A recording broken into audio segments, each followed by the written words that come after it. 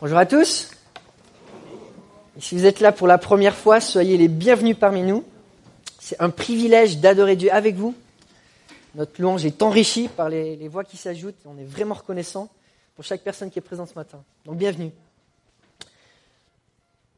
Lors de mes 4 ans de maîtrise à Los Angeles, j'ai eu le privilège de servir comme assistant d'un pasteur remarquable, Steve Severance. On a commencé à travailler ensemble, j'avais 23 ans, lui il en avait 69. Et j'avais tout à apprendre de lui. Son parcours, il était pourtant particulier. Lui, il avait été représentant d'automobile dans une compagnie jusqu'à sa soixantaine. Et c'était un homme qui avait vraiment la pêche, il aurait continué de travailler. Sauf qu'à un certain âge, je lui ai dit, tu nous coûtes trop cher, on va te laisser partir, tu as l'âge de la retraite, on n'a plus besoin de toi. Donc il a été mis à la porte. Et il a déménagé plus proche de sa famille, dans l'église où mon épouse a grandi, où j'ai rejoint. Et pendant qu'il était là, il a commencé à s'investir. Et il était investi dans tellement de vies, de tellement de personnes, qu'un jour, l'église a dit, mais on va t'embaucher. Et donc, il a été embauché comme un des pasteurs, un pasteur berger de l'église. Donc, il avait plus de 65 ans. Maintenant, il en a 78. Et il continue dans cette lancée. Ce qui est intéressant, c'est qu'il n'avait aucune formation biblique. Mais il avait tellement une vie de piété toute sa vie qu'il en avait été vraiment enrichi. Et ces 4 années avec lui que j'ai passées, c'était des années extrêmement, extrêmement riches. Une fois, je suis resté chez lui et j'ai vu sa liste de prières. Alors, ce n'était pas une petite liste à 4, c'était un classeur qui était gros comme ça, dans lequel il y avait plein de pochettes. Il avait une vie de piété remarquable. Tous les matins, il priait pendant 1 heure avec son épouse. Il se levait à 5h ou 6h du matin. C'était leur habitude de passer 1 heure ensemble. Et j'ai rarement vu une personne qui était investie dans autant de vie que cet homme. Son exemple de service, c'est un des exemples qui m'inspire le plus. Et j'aimerais bien finir comme lui un jour. Et ce qui est remarquable quand on regarde à son histoire, c'est qu'on voit un conflit. D'un côté, on voit une société qui lui dit « Toi, t'es vieux, toi, t'es dépassé, toi, t'es inutile, on n'a plus besoin de toi. T'es remplaçable, on va prendre quelqu'un qui coûte moins cher et qui aura plus d'énergie. » On voit la société qui le traite comme ça, et puis d'un autre côté, on voit l'Église qui lui dit « Toi, t'es sage, toi, t'es mature, toi, t'es irremplaçable, on a tellement besoin de toi. » Il y a quelques années, j'ai eu la joie d'aider un médecin qui écrivait une thèse sur la place de la personne âgée dans la Bible. Et c'était un travail vraiment enrichissant et dans lequel on voit un contraste qui est tellement, tellement frappant. Celui de la perspective biblique d'une personne qui avance son âge et la perspective de la société. Par exemple, lorsque je faisais mes recherches, je ne sais pas si des fois sur Word, vous utilisez le dictionnaire des synonymes, le thésaurus, essayez de regarder les synonymes du mot vieillissement. En vieillissement, clique droit sur la souris, voici les mots qui apparaissent. Affaiblissement, déclin, décrépitude et sénilité.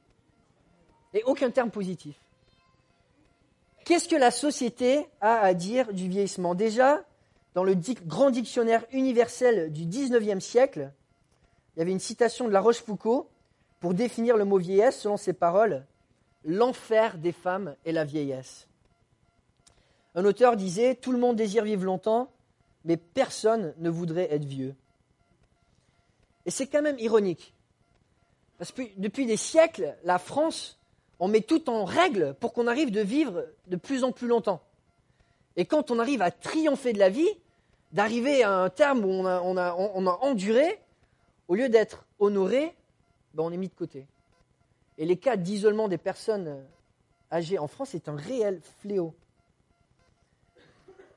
Vous savez que la France a été le premier pays de l'ère moderne à mettre en place une limitation volontaire des naissances.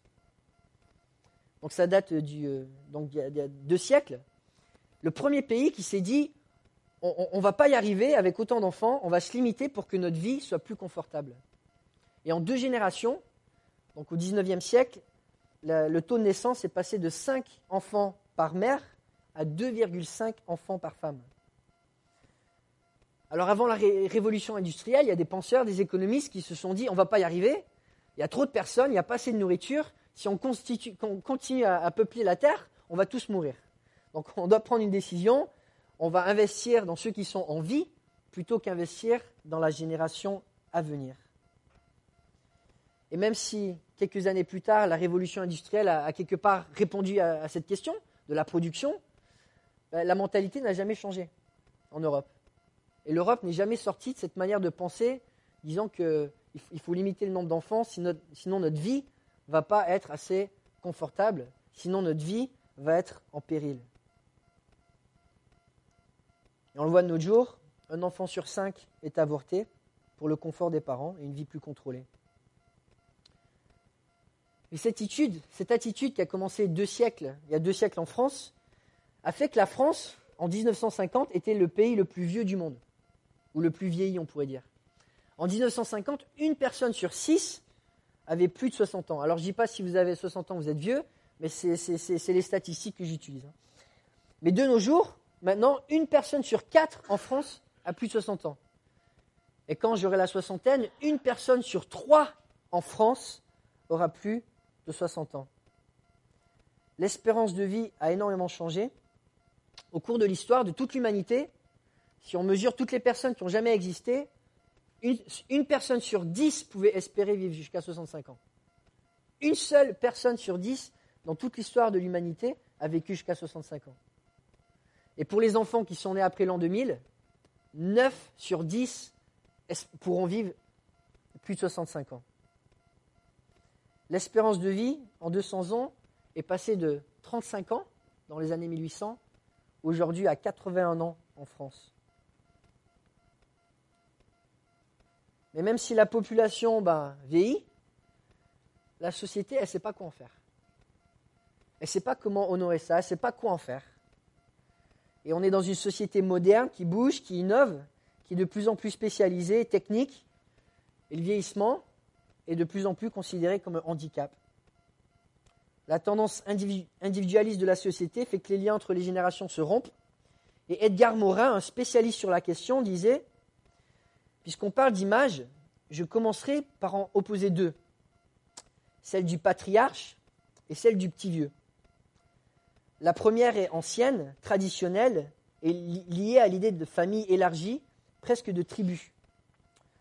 Le patriarche évoque la sagesse, l'autorité, la noblesse même. C'est une image fortement valorisée.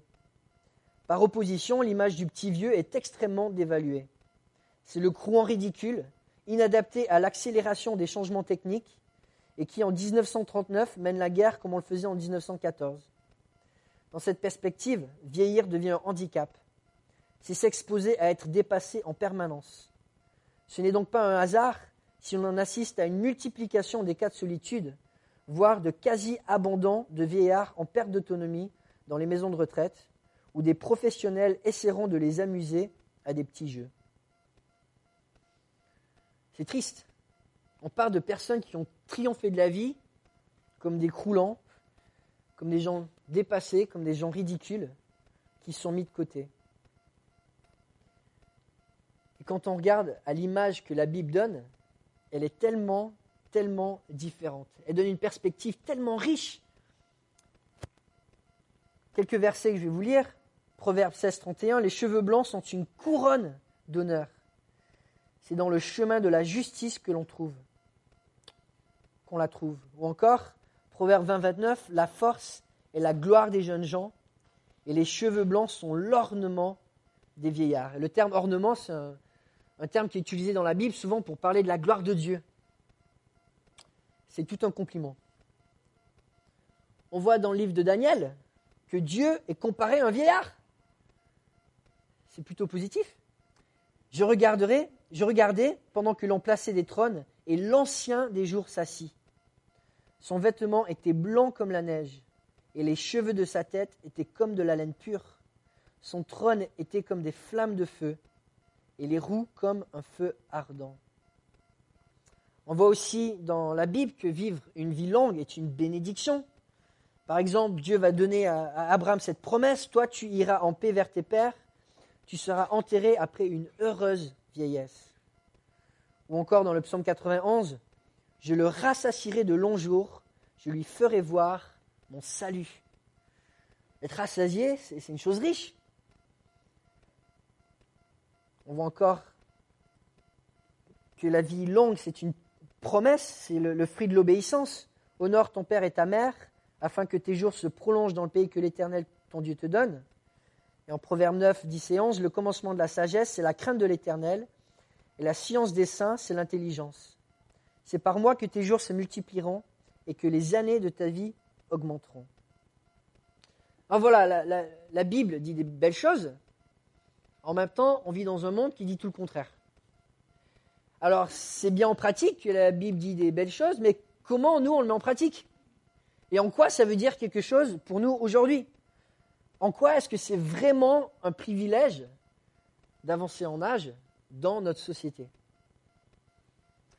Alors, pour répondre à ces questions, j'aimerais qu'on lise ensemble le psaume 71, dans lequel on voit une personne qui s'identifie comme une personne âgée, une personne avec des cheveux blancs, qui va partager 3 privilèges de l'âge d'or afin de nous donner dès aujourd'hui l'envie de se rapprocher de Dieu. Et en fait, cette personne va nous dire que sa vieillesse est vécue d'une manière absolument bénie et riche parce que c'est le fruit de l'investissement d'une vie consacrée à Dieu. Et il va nous donner 3 privilèges de l'âge d'or qui font que son témoignage, il est irremplaçable.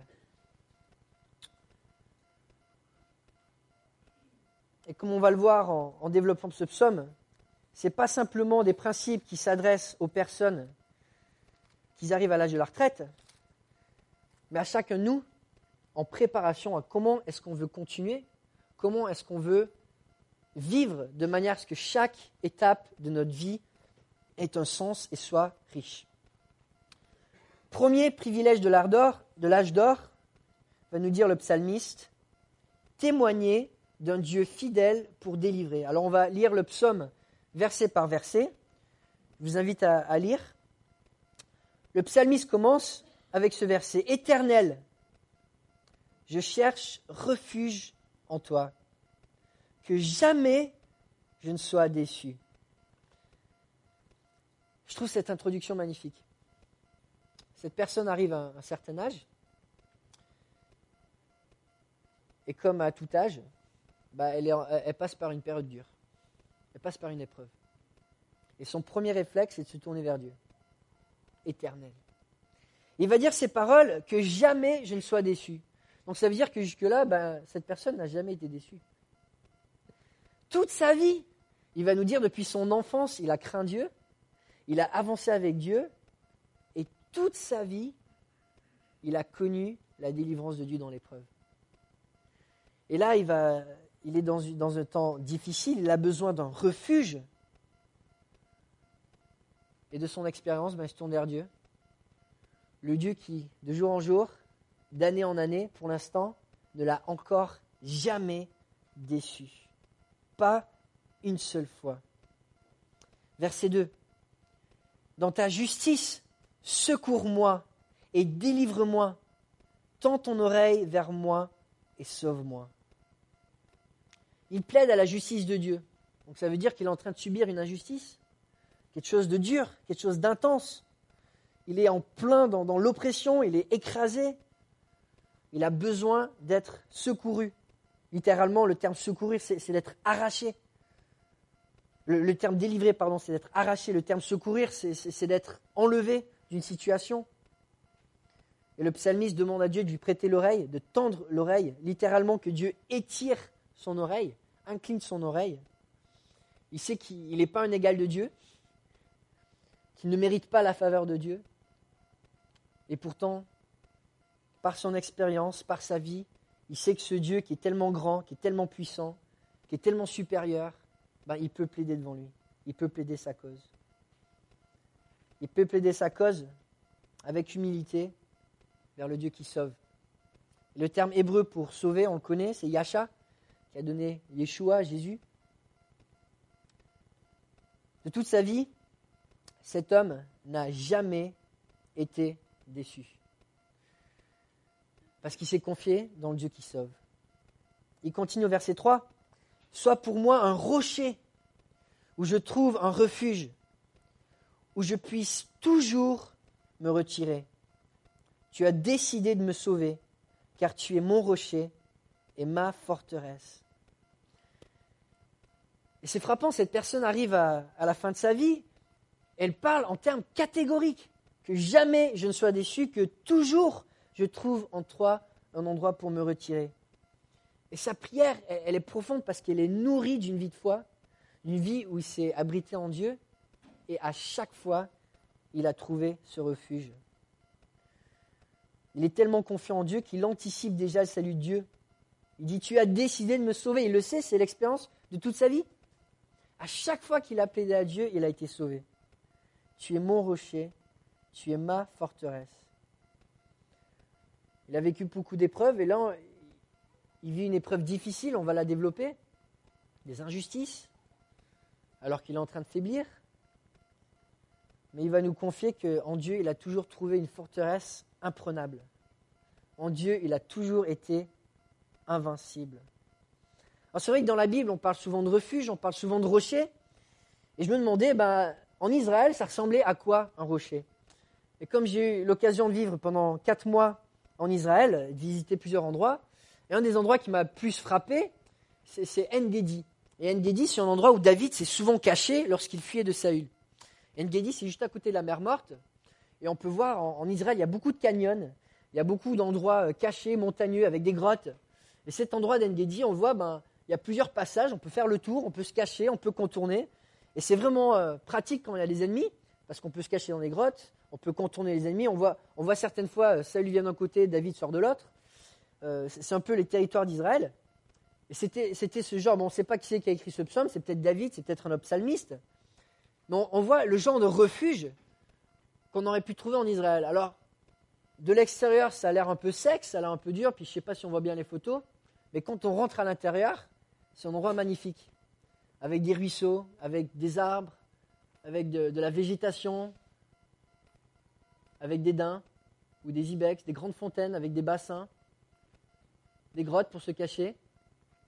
Ça, c'est l'intérieur d'une grotte. Donc, quand Saül cherchait David, David lui a coupé le pan du manteau, il était justement à En-Gedi, dans une de ces grottes. Et il se cachait avec 200 hommes, donc il y avait de la place, ou 200 ou 400. Donc David qui s'inspire de certaines images, comme une biche soupire auprès des eaux paisibles. Et donc voilà, on pense aux rochers, on pense aux forteresses, et en Israël, ça ressemblait peut-être à ça. Un endroit où on pouvait se cacher, un endroit où on pouvait être rafraîchi, un endroit où on pouvait contourner les ennemis. Et cette personne, elle avait trouvé ça en Dieu. Quand elle a vu des épreuves, quand elle a vu des dangers, et puis il va continuer à décrire son épreuve. On voit à quel point c'est intense, verset 4. « Mon Dieu, délivre-moi du méchant, de l'homme injuste et violent. » Vous vous rappelez la dernière épreuve où vous avez été menacé par des hommes violents? Ce n'est pas une petite épreuve. Cet homme, il est dans le vif du sujet. Il y a des injustices, il y a des hommes méchants, des hommes qui vraiment veulent lui faire du mal.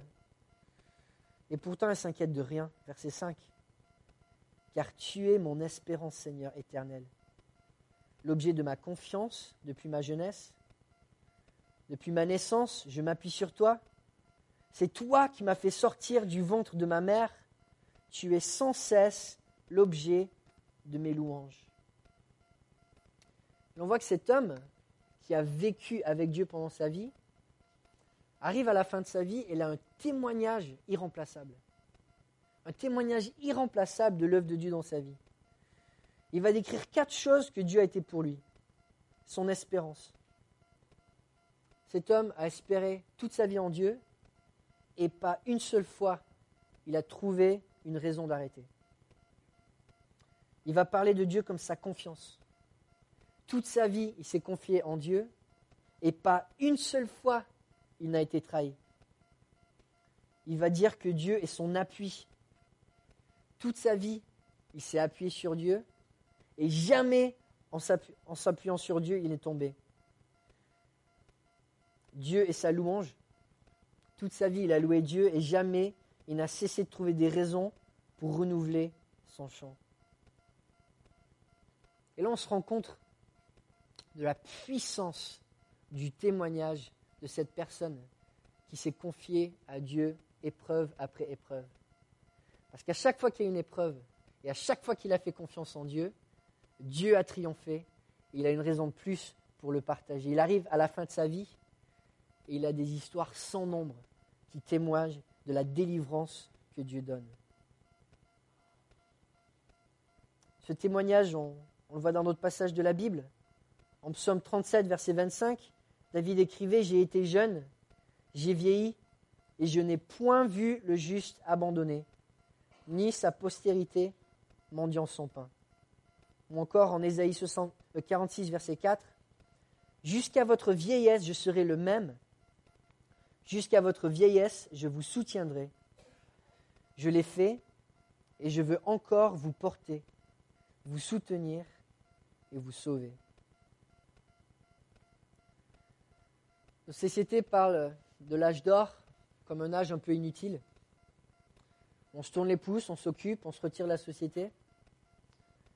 La Bible parle d'un témoignage qui est irremplaçable. Une vie qui a été nourrie de la délivrance de Dieu dans les épreuves est une vie qui peut témoigner comme aucune autre vie ne peut témoigner. La spécialité de Dieu, c'est de sauver. Quand il s'est fait homme, il s'est appelé Jésus, le Dieu qui sauve. C'est sa spécialité. C'est ce qu'il veut nous apporter dès aujourd'hui. Et à chaque fois qu'on lui fait confiance, on enrichit ce témoignage qu'on peut donner à la génération suivante. Plus on vit longtemps, proche de Dieu, plus on peut témoigner à quel point ces paroles sont vraies. Qu'épreuve après épreuve, il reste le même. Il protège, il sauve, il enrichit, il fortifie, il donne la paix, il donne la victoire.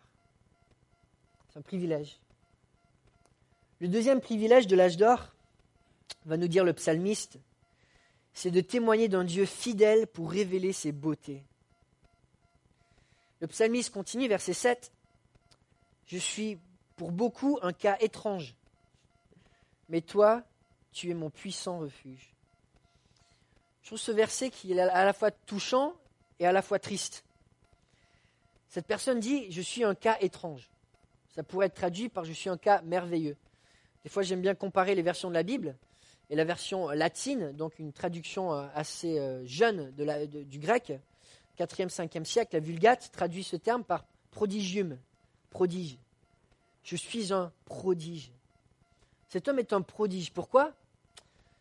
Parce que ce n'est pas normal qu'une personne qui vieillit, qui faiblit, soit aussi confiant, soit aussi radieux, soit aussi plein d'énergie, de zèle, pour encore avoir autant de force dans son témoignage. C'est un prodige, c'est étrange. Malheureusement, ça ne se voit pas autant qu'on voudrait. Et même en Israël, le peuple élu de Dieu, cet homme le reconnaît. Les personnes qui vieillissent souvent s'aigrissent et son témoignage restait unique. Juste ce matin, c'était un peu triste. On est sorti de l'appartement pour prendre l'ascenseur avec les enfants. Et il y avait une dame un peu âgée, je pense qu'elle visitait, qui était là. Elle nous voit venir, donc on appelle l'ascenseur arrive, je vais chercher mon épouse rapidement qui était encore dans l'appartement, et je vois qu'il rentre rapidement, ferme la porte et s'en va. Je dis, c'est dommage. C'est dommage quand on a une possibilité de bénir, et que finalement on se renferme sur nous-mêmes, et on a envie de s'isoler.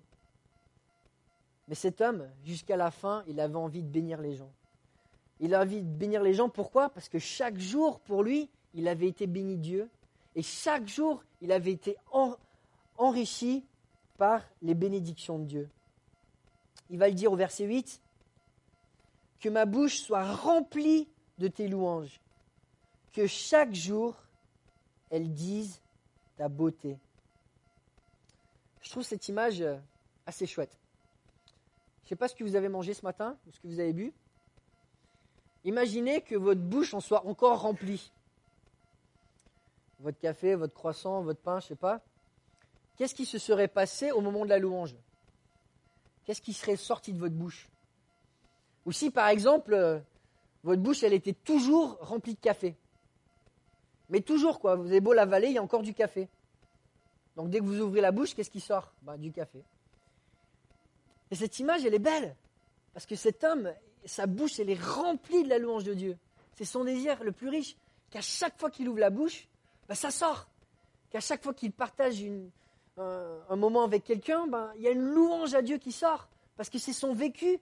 C'est son vécu de tous les jours où il a témoigné des beautés de Dieu dans sa vie. À chaque jour, Dieu a fait des choses belles. Et c'est son désir. Ça me rappelle les paroles de David, qui était dans la grotte, qui fuyait Saül, et qui écrit « Je veux réveiller l'aurore » pour proclamer la bonté et la fidélité de Dieu. Même s'il était dans l'épreuve, il n'avait qu'une envie, c'était d'anticiper ce que Dieu allait révéler de sa beauté le lendemain. Et là, on lit ce psaume et on pourrait déjà oublier l'intensité de l'épreuve dans laquelle cet homme se retrouve. Il est en train de vivre une injustice, où il y a des hommes méchants, où il y a des hommes violents. Et pourtant, son témoignage, c'est le témoignage d'un homme qui se confie en Dieu et qui a les yeux ouverts pour voir comment Dieu va encore l'émerveiller, malgré le fait que la vie soit difficile. Il continue verset 9 jusqu'au verset 13. « Ne me rejette pas au moment de la vieillesse, quand mes forces s'en vont, ne m'abandonne pas. En effet, mes ennemis parlent de moi, et ceux qui guettent ma vie tiennent conseil ensemble. Ils disent, Dieu l'abandonne, poursuivez-le, attrapez-le. Il n'y a personne pour le délivrer. Ô Dieu, ne t'éloigne pas de moi. Mon Dieu, viens vite à mon secours. Qu'ils soient honteux et disparaissent ceux qui m'accusent. Qu'ils soient couverts de honte et de déshonneur ceux qui cherchent mon malheur. » On apprend un peu plus de l'épreuve de cet homme. Il a des ennemis qui le guettent, qui se consultent pour lui faire du mal. Et ils se réjouissent que maintenant il est plus âgé et qu'il est en train de s'affaiblir physiquement. Ils l'accusent, ils cherchent activement son malheur. Et il a vite besoin du secours de Dieu. Et il n'hésite pas à crier vers Dieu. Et verset 14, c'est tellement beau. Quant à moi, j'espérerai toujours. Je te louerai de plus en plus. Cet homme n'a jamais été déçu. Chaque jour où il a fait confiance en Dieu, sa foi en été enrichie, peu importe l'épreuve. Et là, il vit une épreuve qui est probablement plus grande en tout cas, que moi, j'ai jamais vécue. Et que beaucoup d'entre nous, probablement, n'ont jamais vécu. Des gens qui veulent sa mort, qui veulent sa destruction, qui veulent sa ruine, et qui la recherchent activement. Et pourtant, il dit, Dieu, je ne sais pas ce que tu es en train de faire, mais j'ai hâte. J'ai hâte parce que je te connais. Et je sais qu'à chaque fois que je te vois agir, c'est beau. Sa louange, chaque jour, a été enrichie par Dieu, son espérance. Il a hâte de voir ce que Dieu va faire. Verset 15. « Ma bouche proclamera ta justice, ton salut, chaque jour, car j'ignore le nombre de tes bienfaits. » L'Ancien Testament décrit ce mot justice de manière un peu plus riche que ce qu'on emploie de nos jours. Souvent, on parle de justice, on se restricte pas mal à ce qui est légal. Mais dans la Bible, l'homme juste, on le voit dans les proverbes, on le voit dans les psaumes, on le voit dans les écrits des prophètes, un homme juste, c'est plus que simplement un homme qui a désobéi à la loi.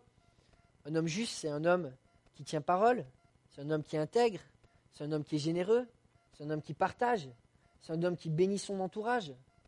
Et cet homme, en particulier, il a vu la justice de Dieu dans sa vie, il a vu l'abondance de la bonté, de l'amour de Dieu dans sa vie. Et il se dit, cette justice, cette bonté en ma faveur, je sais que je vais la voir encore demain. Et ton salut, ta délivrance, je sais que je vais le voir encore demain. En fait, je l'ai tellement vu et je sais que tu veux le faire encore tellement dans ma vie. Je ne sais pas à quel point ces bienfaits vont continuer, je ne peux pas les compter. Et puis verset 16, il continue. Je raconterai tes hauts faits, Seigneur éternel. Je rappellerai ta justice, la tienne seule. Avec le temps, il a vu beaucoup de choses passer. Il a vu beaucoup d'hommes passer avec leurs œuvres, avec leur accomplissement, avec leur justice humaine. Mais il n'a pas été bien impressionné. Il n'a pas été bien impressionné par ce qu'a fait l'homme. Mais par contre, quand il a tourné les yeux vers Dieu, là, il a de quoi proclamer. Il a de quoi louer. Et cet homme qui a vécu d'une foi profonde toute sa vie, il aurait peut-être de quoi se mettre en avant. Mais il n'a pas envie de se vanter de sa justice, il a envie de se vanter de Dieu. Parce que quand il a les regards sur Dieu, il voit à quel point sa vie est belle. Le psalmiste décrit ces choses aussi au psaume 92. Les justes croissent comme le palmier. Ils s'élèvent comme le cèdre du Liban, plantés dans la maison de l'Éternel. Ils prospèrent dans les parvis de notre Dieu. Ils portent encore des fruits dans la vieillesse. Ils sont pleins de sève et verdoyants. Cette personne arrive dans un âge où dans notre société on dirait il est faible, il est dépassé. Ce qu'il a à offrir maintenant c'est remplaçable. Et puis on voit que c'est tout le contraire. Il a un témoignage tellement, tellement fort de la bonté de Dieu, de la beauté de Dieu. Et il a tellement envie de le partager. Et il le dit, c'est son privilège. C'est son privilège d'avoir vécu avec Dieu, d'avoir vécu tellement de belles choses et de pouvoir les partager. Et puis on arrive au troisième privilège de l'âge d'or, témoigner d'un Dieu fidèle pour toutes les générations. À partir du verset 17, « Ô Dieu, tu m'as instruit dès ma jeunesse, et jusqu'à présent j'annonce tes merveilles. Ne m'abandonne pas, ô Dieu, malgré ma vieillesse et mes cheveux blancs, afin que j'annonce ta force à la génération présente, ta puissance à tous ceux qui viendront. » Et on voit que cet homme, en fait, son parcours, il suit une certaine logique. Ce qu'il est en train de faire dans son âge mûr, c'est ce qu'il a fait dans sa jeunesse. Ça a été enrichi jour après jour par son attachement envers Dieu. Et la raison pour laquelle il a tellement à donner à la fin de sa vie, c'est parce qu'il a investi en Dieu pendant toute sa vie. Et il sait que cette délivrance qu'il a connue, il a absolument besoin de la donner à la prochaine génération. Et pour ceux qui ont des enfants, peut-être vous vous demandez, mais dans quel monde de fous je laisse mes enfants ? Qu'est-ce qu'ils vont apprendre à l'école ? Par quelle guerre ils vont passer ? Quelles lois vont être votées qui vont être contre la Bible ? Quelles épreuves ils vont connaître qui me dépassent, que je ne comprends pas ? Et chaque génération s'est probablement posé des questions similaires. Et la foi, notre foi, a été nourrie par le témoignage des générations précédentes. Et la génération qui va nous suivre doit être enrichie par notre témoignage dans l'épreuve. Si, avec ce qu'on vit aujourd'hui, on continue de proclamer Christ, la génération suivante, elle va le voir. Elle va se dire, peu importe les épreuves, même si on est faible, avec Dieu, on est fort. Et cet homme, il le sait, il a une mission. Il a vécu sa vie avec Dieu. Jamais il a été déçu. Jamais Dieu l'a laissé tomber. Jamais il ne s'est senti abandonné. Jamais il n'a cessé d'avoir des raisons de louer Dieu. Jamais la beauté de Dieu n'a cessé de l'émerveiller.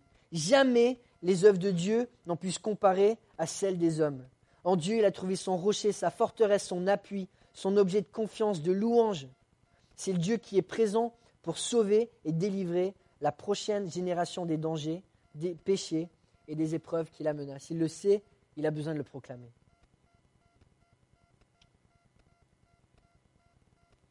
On voit à quel point il est désintéressé. Il a envie de triompher de l'épreuve, pas simplement pour avoir une vie plus confortable, plus paisible, mais surtout pour annoncer à la génération suivante à quel point son Dieu est puissant, à quel point son Dieu est fort. Verset 19. Ta justice, ô Dieu, atteint les sommets. Tu as accompli de grandes choses, ô Dieu. Qui est semblable à toi ?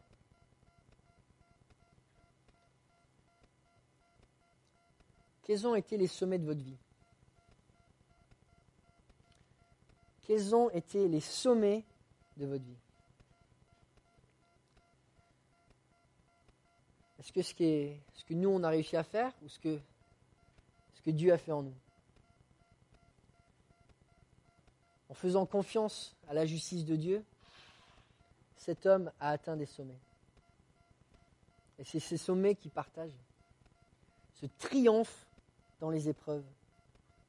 Tu as accompli de grandes choses, ô Dieu. Qui est semblable à toi? Il n'y en a pas d'autre. Il n'y en a pas d'autre comme Dieu. Cet homme, il a vécu, il n'a qu'une envie, c'est que la génération suivante le comprenne. Ouais, le monde a plein de promesses. Des promesses de soi-disant sommets qui vont nous apporter le bonheur. Et lui nous dit, j'ai vécu une longue vie et les sommets que j'ai connus, c'était avec Dieu. Il n'y en a pas d'autre comme lui. Et on voit la conclusion de son psaume, des versets 20 à 24. Tu nous as fait éprouver bien des détresses et des malheurs, mais tu nous redonneras la vie. Tu nous feras remonter des abîmes de la terre. Tu augmenteras mon honneur. Tu me consoleras encore. Et je te louerai au son du luth. Je chanterai ta fidélité, mon Dieu. Je te célébrerai avec la harpe, Saint d'Israël. Pour te célébrer, j'aurai la joie sur les lèvres et dans mon âme que tu as libéré. Ma langue proclamera chaque jour ta justice, car ceux qui cherchent mon malheur sont honteux et rougissent. Et j'aime comment le psaume finit. Cet homme, il est joyeux. Cet homme, il est joyeux. Et un homme qui arrive en fin de vie et qui déborde de joie, c'est un témoignage tellement, tellement précieux, tellement nécessaire pour notre génération. Et que Dieu nous donne d'enrichir notre quotidien, jour après jour, d'être nourris de la fidélité de Dieu dans sa bonté, dans sa délivrance, pour avoir un tel témoignage qui s'enrichit jour après jour. Que demain, notre témoignage soit encore plus beau. Qu'après-demain, il soit encore plus riche. Le triomphe de cet homme, c'est que dans ces derniers jours, il est toujours fidèle à la mission que Dieu lui a donnée, de proclamer la fidélité de Dieu. Il a vécu sa vie en faisant confiance à Dieu, et plus il avance, plus son témoignage devient précieux. Peut-être certains ont lu le livre de John Piper, « Et si je ne gâchais pas ma vie ?» Dans ce livre, il raconte l'histoire qu'il avait lue dans un magazine populaire d'un couple qui prend une retraite à l'avance. Lui, il a 59 ans, elle a 51 ans. Et cette retraite se passe, ils achètent un camping-car, déménagent en Floride, où ils passent leur journée à sillonner les plages, à jouer au ballon et à collectionner des coquillages. Et voici la conclusion de Piper sur cet article. Il dit, au début, je pensais que c'était une blague, une parodie du rêve américain. Mais ce n'était pas le cas. C'est tragique, mais c'était vraiment leur rêve. Arriver à la fin de leur vie, de cette seule et précieuse vie unique donnée par Dieu, et que la dernière grande œuvre de cette vie, avant de rendre des comptes à Dieu, soit ceci, jouer au ballon et ramasser des coquillages. Imaginez-les devant Dieu le jour du jugement. Regarde, Seigneur, les coquillages que j'ai trouvés. C'est une tragédie. Et les gens aujourd'hui dépensent des milliards pour vous persuader de rejoindre ce rêve tragique. Je proteste, ne tombez pas dans le panneau, ne gâchez pas votre vie. Une vieillesse qui compte, ça commence dès aujourd'hui. Et ma question pour vous, c'est en quoi cotisez-vous aujourd'hui? En quoi investissons-nous notre temps, notre énergie et nos ressources? Plus on investit en Dieu, plus notre témoignage sera enrichi. Amen. Prions ensemble.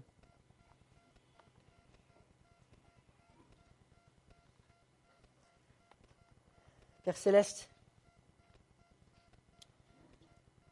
que pouvons-nous faire d'autre que louer ta fidélité? Et je pense que c'est le témoignage de chaque personne qui te confesse. Jamais, en te faisant confiance, on a été déçu. Jamais. Oui, on vit dans un monde où il y a des épreuves, mais tu es toujours présent.